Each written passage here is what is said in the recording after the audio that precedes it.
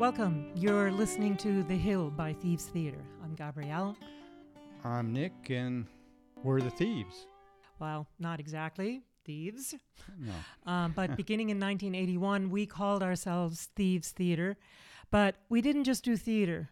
We did conceptual guerrilla art projects, or what we called paratheatrical work. Our goal was to disrupt and alter the social and political status quo. Oh, very high-minded. But what that really means is that we like putting sticks in anthills and watching the ants scurry and readjust to their new reality, right? Their new status quo. Their new status quo. Right. So in this podcast, we'll be highlighting the various projects that best exemplify this. Yeah, we named ourselves Thieves Theater in honor of the French playwright Jean Genet. He was a novelist, political activist, and playwright. We found him as a playwright. And the quote from his auto-fictional work, his novel, A Thieves' Journal, is the primary guiding principle that we used. And that quote goes, "If I examine my work, I now perceive in it, patiently pursued, a will to rehabilitate persons, objects, and feelings reputedly vile. I was involved in the rehabilitation of the ignoble." The quote of his I really like is, "All revolutions begin with theft." Exactly. And that, well, actually, isn't it every revolution begins with theft? Because I'm saying that. You're saying that because I've tried to find that quote again, and I haven't been able to Right, find it. I I think Google it's- it for years, and the only thing that comes up is our quoting him. You know? Right. Which brings me to the next thing, which is that is also the quote on our website, which is thievestheater.org. That's theater with an RE.org. And if you go there, there's tons more information, including about the Hill, about our entire history. Yeah, and the first project we want to tell you about in the coming episodes is called The Hill, which is also the name of Gabrielle's journal. Right, exactly. And it was published by Atana Media, and it's available at our website, thievestheater.org, but you can also get it on Amazon and at Printed Matter. Directly from Atana Media, Amazon, but you can't get it at a bookstore near you. Not No. yet, anyway, right? Not yet. We also called the project the Living Museum of the Nomad Monad. Right, and that is a concept that Nick came up with brilliantly many years ago, many moons ago. Not so brilliant, but it is a concrete poem, Nomad Monad. Put it on a paper, the two words next to each other, and maybe you'll discover something I discovered many years ago. Right. But that's also what we called the Hill, another name. The Living Museum of the Nomad. The Living Museum of the Nomad Monad, right? It's on that postcard. Yes, exactly. Yeah, we made a postcard at some point, too, that showed the tipi and named it. Right. Right, so let's clarify all this. Exactly. The work, the Hill, involved erecting a tipi in Manhattan's then longest existing shantytown at the height of New York City's homelessness crisis, and then living in it for almost 3 years. Another thing that we called it was Thieves Theater's Last Stand. Well, right? that was when we put a play on inside it. We named it a lot of different things. It was very difficult to get a handle on what we were doing at any one point and give it a name. So it was constantly evolving. We had so many projects that we did with the residents that we were calling different names. Right. But basically, it's being referred to as the Hill, I think, is generally it. Why don't you read from the book, and then we'll, you can find, sort of give an overview of what we were doing. Oh, okay, right. So I really should start with the back cover then, because that does give a very concise overview, okay? So in the middle of the night on Thanksgiving 1990, the same weekend that Dances with Wolves opened, life partners Gabrielle and Nick erected a 25-foot-tall replica of a Lakota teepee in New York City's then longest existing shantytown known as The Hill, located at the foot of the Manhattan Bridge at Canal and Christie Streets. The teepee was dedicated that December on the centenary of the Wounded Knee Massacre in remembrance of the lives lost in 1890 and in recognition of the sovereignty and dignity of all the most disenfranchised and forgotten members of our society a century later. Gabrielle and Nick thought that if the tipi stood for even one day, it would be a success, drawing the eye of over 80,000 motorists that crossed the bridge per day. Well, I thought it was only going to be up one day, or we thought, because the next morning after it was put up, I climbed up on the roof of that commercial building over there and took a photograph. Because we thought sure that the authorities were going to come and say, what the actual is this? Yeah, right. And take it down, Right, So we were immediately. fully prepared, Taken down, have right. it taken down, right? Right. Drawing the eye of over 80,000 motorists that cross the bridge per day, compelling them to engage directly with how our society treats its most down and out. But the powers that be let it stand, and Gabrielle and Nick ended up being welcomed and living on the hill for over 2.5 years, getting to know and love their neighbors in all their complexity, cooking with them, performing art with them, quarreling and making up, and watching many of them die. Until August 17th, 1993, when the city finally bulldozed the hill, tipi and all. Gabrielle kept this journal that details their day-to-day lives as they navigate drug dealers, one of New York City's largest ever police corruption scandals, city politics in the era of David Dinkins, elected to solve the homeless problem, and journalists looking for a quick story.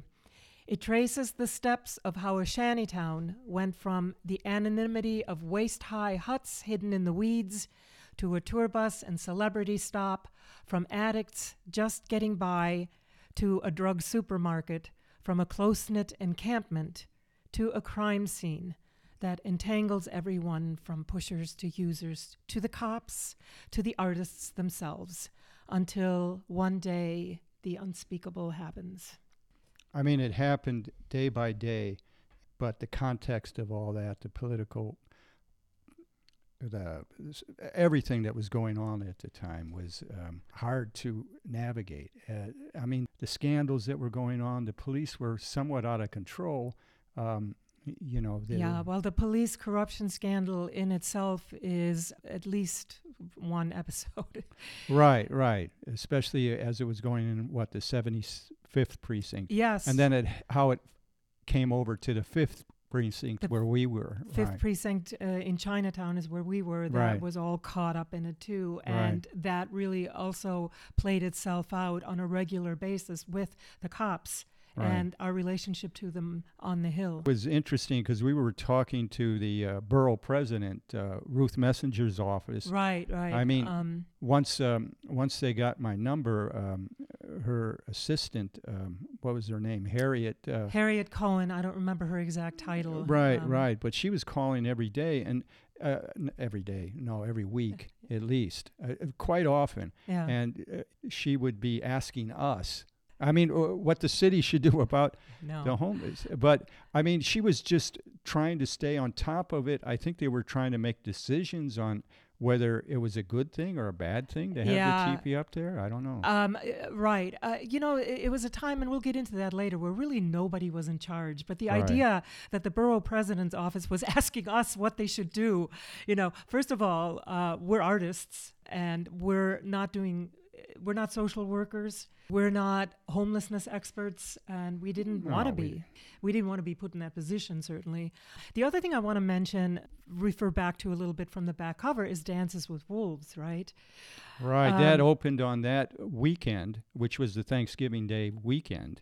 Coincidentally, we didn't know it was going to happen. We had no idea that Dances with Wolves, we might have known that it was happening, but we certainly didn't know it was opening that weekend. It was sort of, go ahead. It was fortuitous because that film is credited in changing the perception that Hollywood had towards Native Americans, the way they portrayed the Lakota tribe sympathetically, the way they used all natives inside. Right, versus white actors playing natives. Right. It's often given as a kind of landmark film that changed Hollywood. A different Hollywood of the cowboys and Indians that we grew up in. and we're watching on film and television. Right, which is a whole other subject matter in and of itself, putting up a teepee. And whether it could be done today, we'll save that for another time. But it's a little similar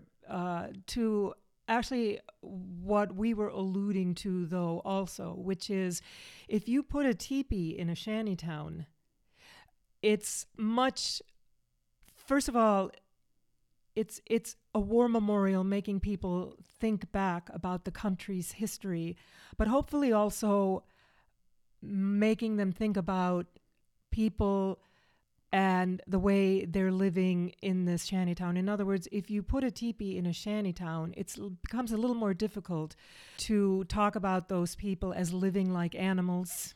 And maybe it gets people thinking about the way they're romanticizing Native Americans versus actually dealing with their history, which the country doesn't do. Right.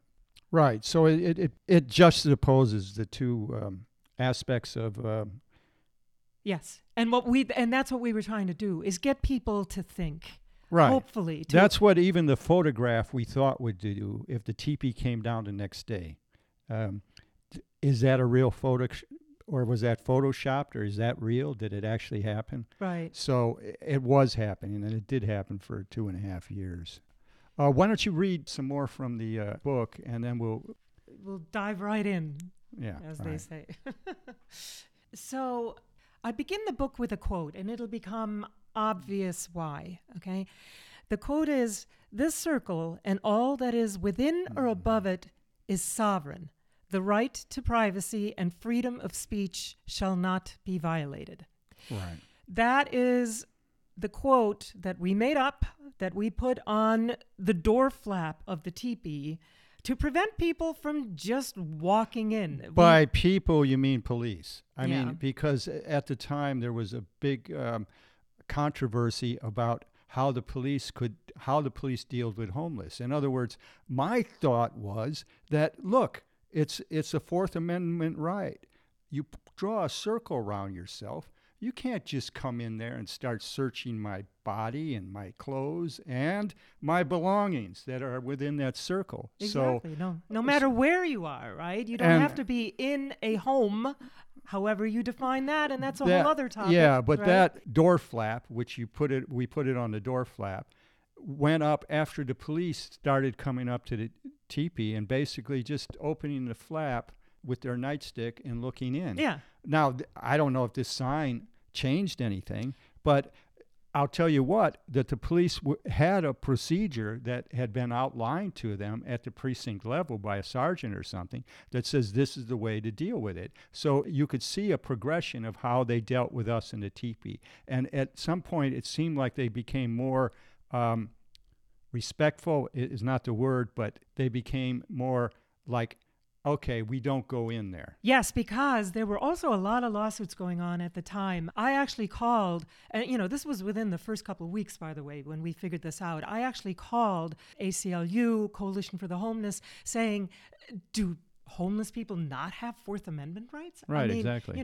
Can they not just draw a circle around themselves and say inside this is sovereign, or say a teepee, or say a wooden structure? And they basically said, no. And I said, come on, that's not possible. But sure enough, there were various lawsuits going on, and being one about exactly that right. You do not have to pay rent or mortgage inside a structure in order to have rights. So I started with that quote. And then on November 22nd, 1990, Thanksgiving, at 8:30 p.m., after watching The Simpsons, we could stall no longer.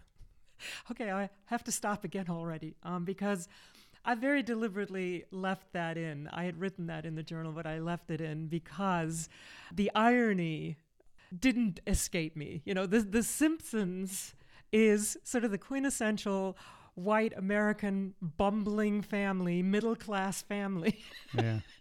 Which we were too. I mean, at the time we both had day jobs, so we had an apartment in Brooklyn, and even though we then started living at the Hill, essentially, we always kept the apartment back in Brooklyn. Right. I imagine there was more than one time we went home and watched The Simpsons. Yes, which is... I know. Sometimes we deliberately went home to have a meal. Yes, and I want to add another thing here, which is that the word homelessness is is incredibly misleading.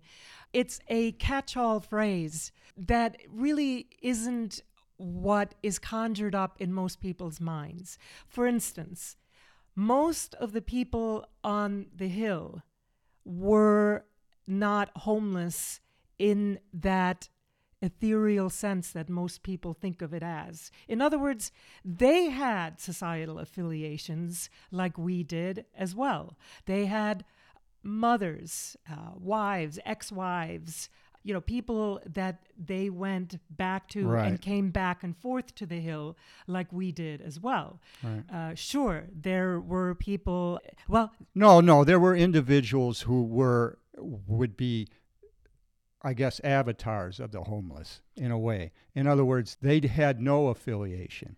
They were either ascetic, living by themselves, wanting to live by themselves, or without any means to get any other place to live. Right. But in general, the population on the Hill was not terribly different from the population of, say, any residential building. Right. In the area. In the area. Right. In Chinatown. You had all kinds of people represented, Right. Including, yes, drug addicts, including, yes, people that were actually homeless and had no place to go, because people also didn't want to go to shelters, for example, just as today they don't want to go to shelters. Right. The shelters are dangerous. They would have preferred to live in tents or out on the street or in shantytown or in a community, which is what the Hill was Right. when we got there, right? Right. All right, I better keep reading. So after The Simpsons, we took a deep breath, and after a goofy smile to each other, we took all our anxiety, our tools, and our instructions and drove to the Hill. And as quickly as possible, put up our tipi lest someone, cops, try to stop us. The poles were already there from a previous attempt several weeks earlier, midnight on All Souls Day. That night... Yeah, I picked that night because we were ready to put up the teepee, and now here's a date that seemed metaphysical to me. Halloween night, All Souls night. The next day is All Saints Day, and I thought of this up and down, living and dying kind of thing that was because we thought it was gonna come down. Yeah, we were convinced it was going to come down. So that's day. why we chose all. And in Halloween. general, Nick's metaphysics drove all of our work. Well, it drove you crazy more than drove our work. Yeah, it drove our work. Yeah. I zip my lip, okay. No comment. Right. No. No, it didn't drive me no, crazy. I know, but I mean, we're different that way in a way. Yeah, right? you're the conceptualist and I'm the executor, as we like yeah, to say. I right? say it's the tarot deck, build a teepee out of a tarot deck. I make the teepee. Right. And I interpret the tarot deck. Yes, you meditate on it. Okay. Okay. That night, on All Souls Day, no one knew that Nick, our friend Tom, and I were coming. And although Nick had been hanging out for weeks trying to gain the residents' trust and explaining that he wanted to erect a teepee among their huts, they quickly realized they were not prepared for the seriousness and scale of his intentions. The sight of 25-foot-long trees was shocking to a group of people who mostly tried to lie low in life. It certainly required digesting, and the more vocal among them told us it wasn't going to happen that night. Fine. At least we got all the poles there and unloaded in one piece on the roof of our van without being stopped and questioned as to what on earth we were up to. And I want to stop here again because I wrote the roof of our van because you have to realize when, especially the beginning of the journal, this is not an exact transcription. When I knew it would be published, knew that I had to fill in the details. A journal, when one writes a journal, one isn't really worried about an audience, and I can't expect readers to get into my head. So I laid the picture, and I wrote that we transported those trees on the roof of our van because that's just what I assumed. We had I don't know, how long was that van? 12-foot bed. Yeah, it had a 12-foot van. It was a man with van, 12-foot van. Okay, but unfortunately, after publication, I went through a bunch more stuff and found pictures. Do you know that we transported those trees in the bed of the van? So you got to figure the bed was 12 feet long. The trees were 25 feet. Right. So they stuck out another 12 feet or 13 feet. They stuck out another, right. 12 feet, and we slapped a bunch of flags on them, and then I remember headed from the Catskills down the road into Manhattan for 3 hours. Yeah, we had to take the back roads, 1 and 9 or whatever goes down. Did we? Not 87, which is the highway. Oh, Didn't want to go. I think we had to get on 87 right at the end. Oh, absolutely, of course. Yeah. We had to cross all the bridges down there to get into Manhattan, right? Right. So that was quite a feat in the sense that we were very nervous about it, but nothing really happened. It went pretty smooth. Right. I might as well talk a little bit about the poles too, of how we got them, right? Up at Portia and Jarrett's, they had friends of ours. They have an estate that has mostly oak trees on it. Yeah, they have about 50 some acres of land up there. Right. But within the oak trees are these pine groves, and that's what we needed. We needed pine because pine grows straight up. But what we found was about 5 or 6 pine groves within this acreage. And within those groves, we found individual trees that had shot up, but because of the thickness of the grove, didn't find the light at the end. So they'd grow up and die standing up. Which means that they were lightweight. Right. And not broken because they were still standing upright, right? But if you cut down a tree that is live, you have to let it dry out for many, many months because otherwise it's just too heavy. Right, it's too heavy. Too heavy to use. To use. You can't put it up as a teepee. Exactly. So the Native Americans would have dried them out. Right. So we were very lucky to find that dense grove, and then to weave those 25 approximately big trees through the forest to the side of the road, load them in the back of the van, and bring them to Manhattan. Continue. So this time tonight, Thanksgiving, we had a date. So now with the rope to tie together and lift the poles, the wooden stakes to hold the cover together, and the hammer to pound the anchor stakes into the ground, we had everything we needed. Even the city inadvertently helped us out. Just a few days earlier, sanitation came and cleaned up piles of garbage, thereby making room for that gigantic conical structure. It was meant to be. Yeah, right. I think it was not only meant to be, that's what spurred us into action that night. It wasn't that it was Thanksgiving Day. It was that the day before, maybe because it was Thanksgiving, sanitation came in and cleaned the whole yard out. Oh, really? You think, I guess it's a chicken egg thing. I always thought of it more romantically, that we went there expecting to have to clean up piles and piles and piles of garbage, which, by the way, was a daunting task because this was the height of the AIDS crisis and needles were everywhere, right? Right. I thought we would have to clean that out and then put up the teepee. No, huh? It makes more sense. No. Yeah. They cleaned it out the day before. And then we said, let's put up our teepee, right? Right.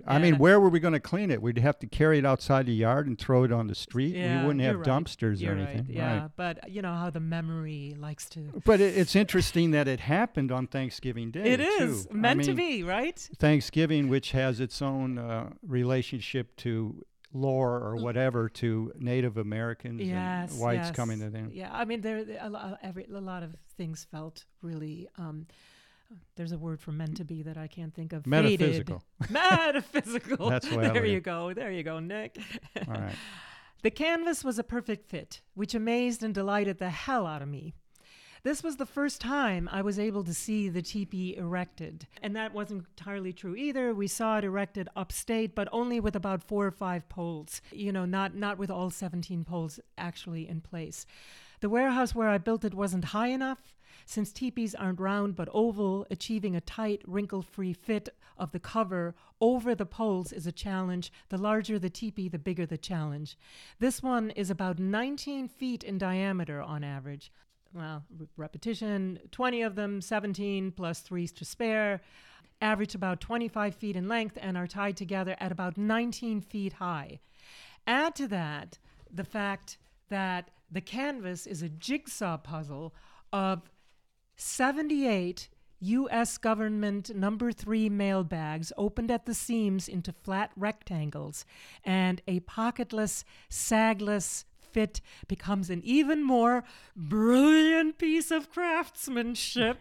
Yes, I made it. I actually wrote all that. I see. You wrote it in there. Yes, you made it. Well, you did make it. It was quite an accomplishment. I mean, yeah. Yeah. The mailbags were interesting, too, because where do you get the mailbags? Well, you get them at the post office. Yes, and everybody thought we were being incredibly snotty when we said that. And by everybody, again, I mean cops. Where'd you get the mailbags?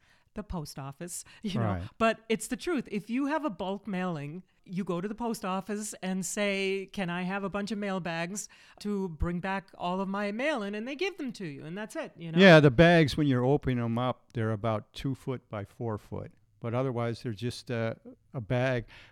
We used them for other things, too, up on the hill. Yeah, but at that time, the homeless also used those mail carts that the police mail used. carts, yes. The post office in general came in very handy for a lot of things during that era. Right. And the other thing about canvas, again, Nick's metaphysics driving all this, right? 78. Why 78 mailbags? Well, 78 is the size of a tarot deck.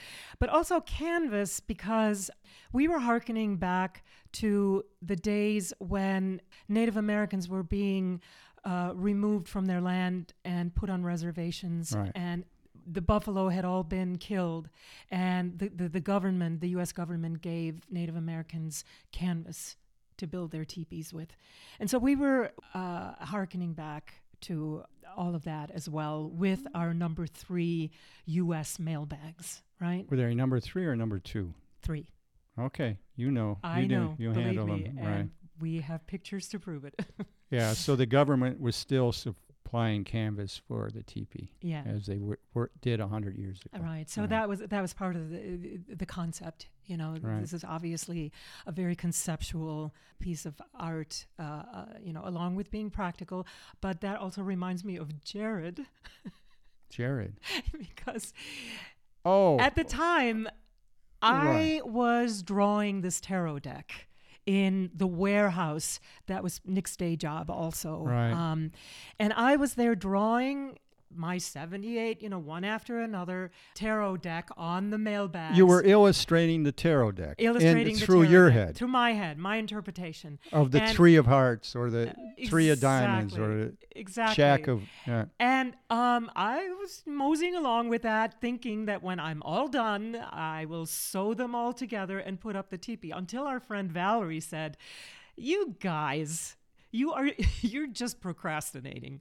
Sew mailbags together, put up the teepee, and then you can be inside the teepee illustrating your tarot deck, but this is just your way of stalling." And we knew that she was exactly right, but we also had Jared saying, "You guys, you don't really need to actually put up the teepee. If you just say that that's what the concept is, that's already an art project." That you can talk about. And, yeah, right. Right. So So we thought, oh, great. We don't actually have to do it. We were trying all kinds of ways to actually get out of it because we were scared, obviously, We'll talk later, too, about the peers that supported us in doing this and how that support, when we talk now about, like, if you could put up a teepee today. No, I don't. But we'll talk about how the culture was different then and it is now. I mean, 32 years ago. So Yeah, we're exactly. talking about, but let's put that off for now. Okay, but I think I do want to say the broad stroke of that is that back then and now, people thought of it as a war memorial. Well, that's how we put it out, as a war memorial. Even though it Yes. was going up in a shanty town, it was to honor the centenary of the Wounded Knee Massacre. Right, and we were Exactly. contacting Native Americans in the city, asking them to participate. Yes. in Oh it. my God. Okay, that's story, part of story, it. story, Yeah. story. All right. So everyone on the Hill was duly impressed. Some wanted to help, and were even more awed by the fact that it actually only took 2 people, about 30 minutes, 15 if you're experienced, to put the thing cursorily into place. I explained that the Plains Indians were nomads and needed to be able to pick up and leave at a moment's notice, which is why the design was so cleverly simple. During World War II, even the Air Force taught its pilots how to convert their parachutes into teepees to survive the cold. And I got that from the book that I used as a template to make the teepee with. And it's called The Indian Teepee, and it's by Gladys and Reginald Laubin. And it's from that book that I got that information about, World War II and the Air Force. Ace is so far the resident who's most talkative and accessible to me. Everyone else I know only through Nick. Let's talk about. We're going to be talking about the residents, but maybe you can Right. stop there because we'll be going into the people we lived with later on. Exactly. So let's, at this point, talk about New York City. Let's give an overview of what the city was like and what the environment was that we were putting this teepee into. So at that time, shanty living was becoming a phenomenon that was creeping up on New Yorkers. Okay, there were tent cities everywhere. And the one that got the most play and was the biggest flashpoint was Tompkins Square Park in the East Village, which had mostly tents, but it got a lot of attention. Yeah, that's where all the media went to from the years prior to we put up the teepee up into the time that we were living there. Exactly. And there was a riot in 1988, and then in 89 it was cleared again. And then it was shut down for good, the entire park, for over a year, about 7 months after we got there, Right. in the summer of 1991. And because it was called Tent City, because it was full of tents, now there's a teepee and in a shanty town. Not with other tents, but in an actual shanty town. Exactly. So it became very complicated to a city that was completely overwhelmed and didn't know how to deal with any of it. Right? I'm just thinking right now, it's easier to tear down a tent than it is to tear down a teepee. Yeah. I mean, especially a war memorial. Especially when you don't know who put up that teepee. Right. And we stayed quiet as to who we were. We were anonymous for them. Yeah. Yeah. We were deliberately anonymous for a lot of reasons. Right. All right, but then, there was also an encampment in the long abandoned railroad tunnel in Riverside Park. There was a tunnel underneath that park, and the people there were called, mostly by the tabloids, the Mole People. Right, and that's the ones that Margaret documented. Very courageous photographer, Margaret Morton, went down there and by herself with her camera and moved around the tunnels, found the people living down there, and photographed them and their dwellings. Right, and her book is called The Tunnel, the one about the people living in the park, but she also wrote a bunch of other books of photographs, including Fragile Dwelling. Margaret Morton, you should look her up, became a dear, dear friend of ours who saw the tragedies and the highlights through thick and thin with us through the Hill. Of course, we met her because she came to the Hill wanting to photograph the teepee and the shanties there as part of her work. But she became a wonderful friend, and she has sadly since passed away. Yeah. Then there was the steel trestle supporting the West Side Highway at 58th Street that warped when residents built a fire underneath it, and the highway buckled up on top. So, of course, they tore that down. There was the encampment at 72nd Street and the highway, and that was so corroded that it also had to be torn down. Bryant Park was all tents.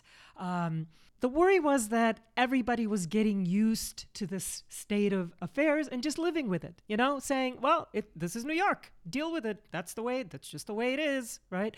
Well, yeah, the same way it was back in the Depression, right? Yes, that's right. In the 30s, during the Depression, there were giant encampments, much larger still, that were referred to as Hoovervilles, okay? And after Herbert Hoover, the president at the time. Right. And that was something else. Those were mostly gone by 33, I think it was, or the mid-30s, a few years later, right? But the hill itself was already up for 5 years before we ever got there, right. that we knew. And nobody was calling any of these encampments Bushville, after the president at the time, or some other nickname that well, they weren't. I don't think they were all over the country, these shanty towns. I would say they were very particular to New York City. Okay, but they still called them Hoovervilles in the 30s, even though they were, yeah, I don't. Were they specific to New York, or were they? Okay, well, that's yeah. Yeah, let's investigate that. But I'm not sure, right? Right, but there was nothing, suggesting. I mean, New York City was known as this, as a kind of. It was given. There wasn't another city that had the notoriety that New York City had. Today, Los Angeles has that notoriety. Yes, exactly. Less so. LA is the flashpoint now, right? Right. In terms of homelessness, metaphorically, right? People think of LA, not New York today. So you had all of these tent cities, but now you also had the Hill, which weren't tents, but wooden structures. They would today be called tiny houses. Well, actually, they're tiny homes, which was what Margaret was trying to get to when she said fragile dwelling. The idea that it's a home, but it's very fragile, and it's in the middle of something that could take it away at any time, exactly. Which is authority. Now you can get into, it's obviously a huge discussion, but the point is, what you call a home is. You should be allowed to define what you call a home. And in fact, Joe DePlasco, who was the spokesperson for the Department of Transportation, he was very hands-off on the Hill.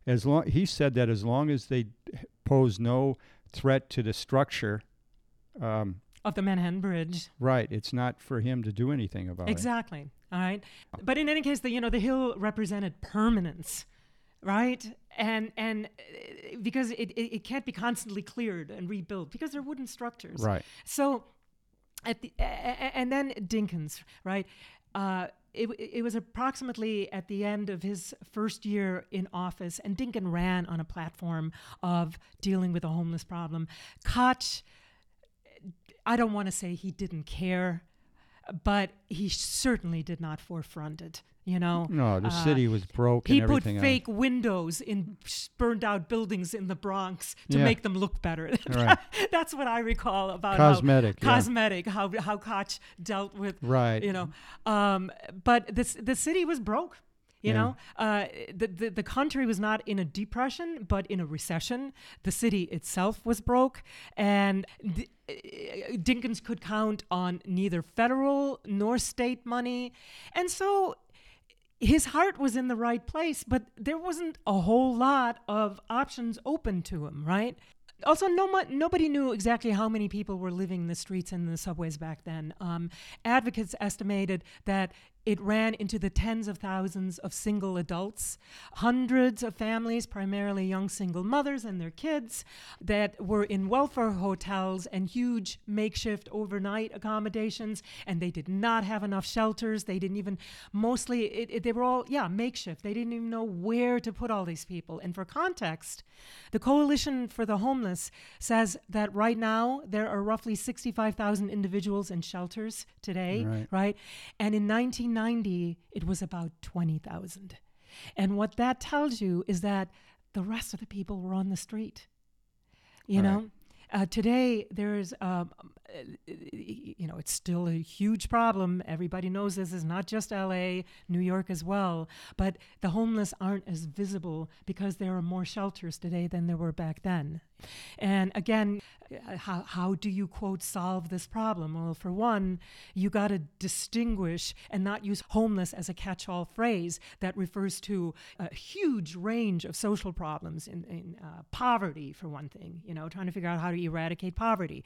Yes, drug abuse, mental illness, family problems, housing shortage. So the homeless is not it's okay. So that's the big picture.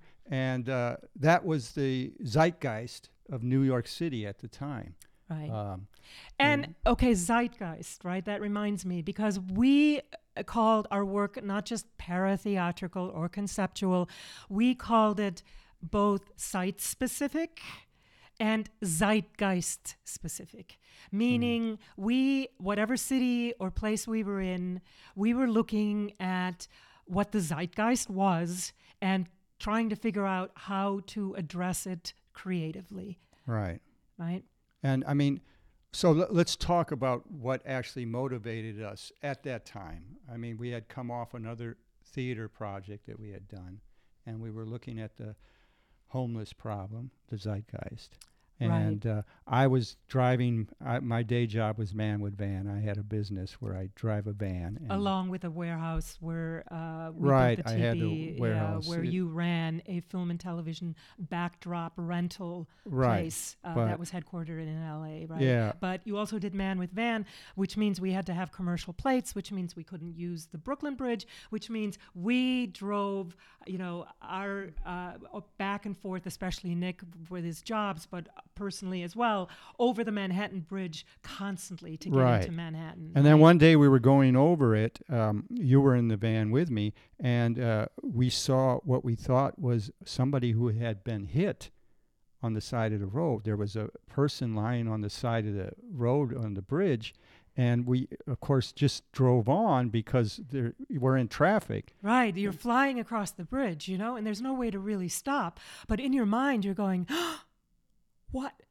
Oh, my God. And you're not getting off the bridge until you pass the shanty town. And you're not calling 911 on your cell phone. There were no cell phones back then. Right. So you go off the bridge. The shanty town was there every time when we went by. Right. And that's where you get off the bridge. Right. And I don't know if we did it then or later, but at some point I walked up and looked at... Up the bridge to where we saw what we saw. And then we saw what it was, which was...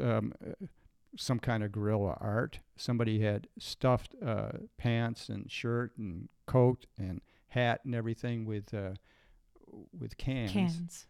And so it was meant to look like somebody, look like a person. Right. And years later, our friend Andrea Sturzing, who was also a photographer and a photographer of the East Village and the Lower East Side and everything. Yes. So he saw a lot of the guerrilla art that was going up. Yes, the graffiti. And he's had museum exhibits and everything. Right. And gratefully, he allowed me to put his photos on the cover of my book, front and back cover. But he thought not all that long ago that the artist was probably David Finn. But we were never able to confirm that. No, right. Well, what else was at the time once we actually were going to do it, we had books that were guiding us. Was the Boxman by Kobo Abe. Yes, the Boxman was something that we had always wanted to do.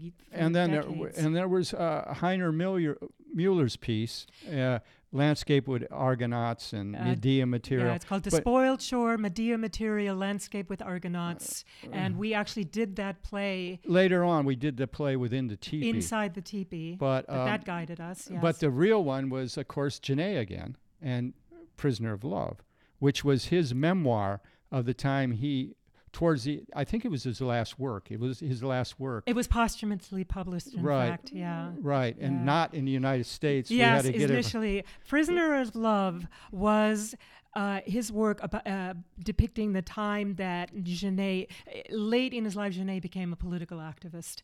And he spent time with both the Black Panthers in the United States and with the PLO, Yeah. the refugees, and in the refugee camp.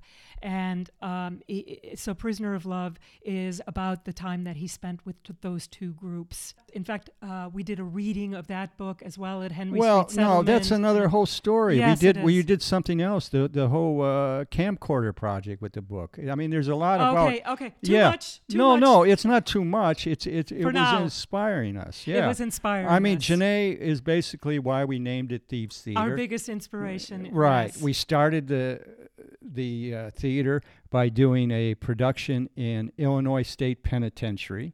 That's how we began the theater. Right. We went into the penitentiary with one of his plays, Death Watch. Which takes place in a penitentiary, and we did that play with prisoners at Stateville, which is a maximum security prison in Joliet, Illinois. Right, and we brought our workshops in, and there was a group there, a theater group inside the prison called the Con Artists. Con Artistes. Con Artistes. They named right. themselves. Right, and they had exercises we had never seen, and we used later on, which is like doing like 25 forward rolls, and then what happens to your physicality, and your brain, consciousness and when you everything. make yourself dizzy like that. Yeah. You know. And we had exercise we brought to them. I remember one that was really threatening to them, which was that trust exercise. Oh, yes, Theater 101. Yeah, where you fall backwards and your ensemble catches you. Your ensemble. But you have to trust that they're going to catch you. Right. They didn't like that one. No, they wouldn't do that one. But listen, we're getting too far afield. We'll get into all of that down the line. Yeah. But that gives you guys a really good overview of what this podcast is going to be about and what our work is about. I want to say one thing, and I'll leave you with this final quote, because Nick gave an interview at the time of The Hill. I want to bring it back to The Hill also. That I recently listened to again, Nick. You gave an interview to a student back then, and it's very difficult to encapsulate this work. And I'm listening to this interview and I'm going, holy shit, he just did it. He encapsulated it, right? And so I wrote it down, and this will be the final thought for this episode. He was asked why live in a shantytown and why live in a teepee in a shantytown. And Nick said, they both represent losses. People trampled as the nation seemingly progresses. And they both represent hope. People living in the face of forces bent on making them disappear. Yeah, right. My brilliant conceptual partner. Okay. Anyway, thanks again. You're listening to The Hill by Thieves Theater. Again, you can go to thievestheater.org. That's theater with an RE.org to get lots more information. And we'll see you next time. Thank you. Thank you.